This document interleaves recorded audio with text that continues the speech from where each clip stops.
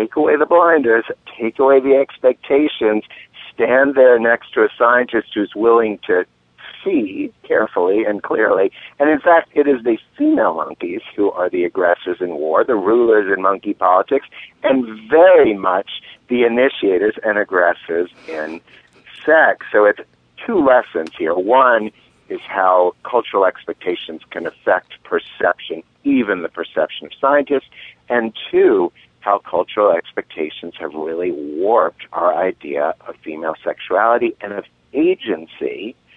And then, to bring this full circle, every 3 years, primatologists have to get rid of the male monkeys from the compound because the females are too bored to have sex with them. I love that part. You know, your book has caused a stir in all these areas. I mean, people are talking about it at the supermarket. I have overheard them. I mean, your book has been very influential.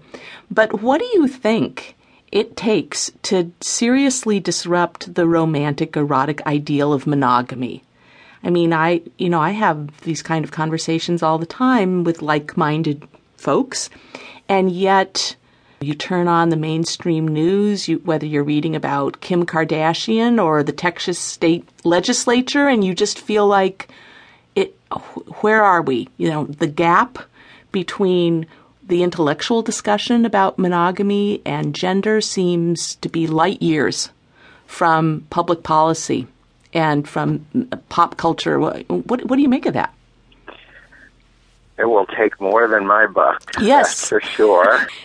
What I make of that is this. I think it's just so emotionally threatening. I mean, let me just make my answer personal.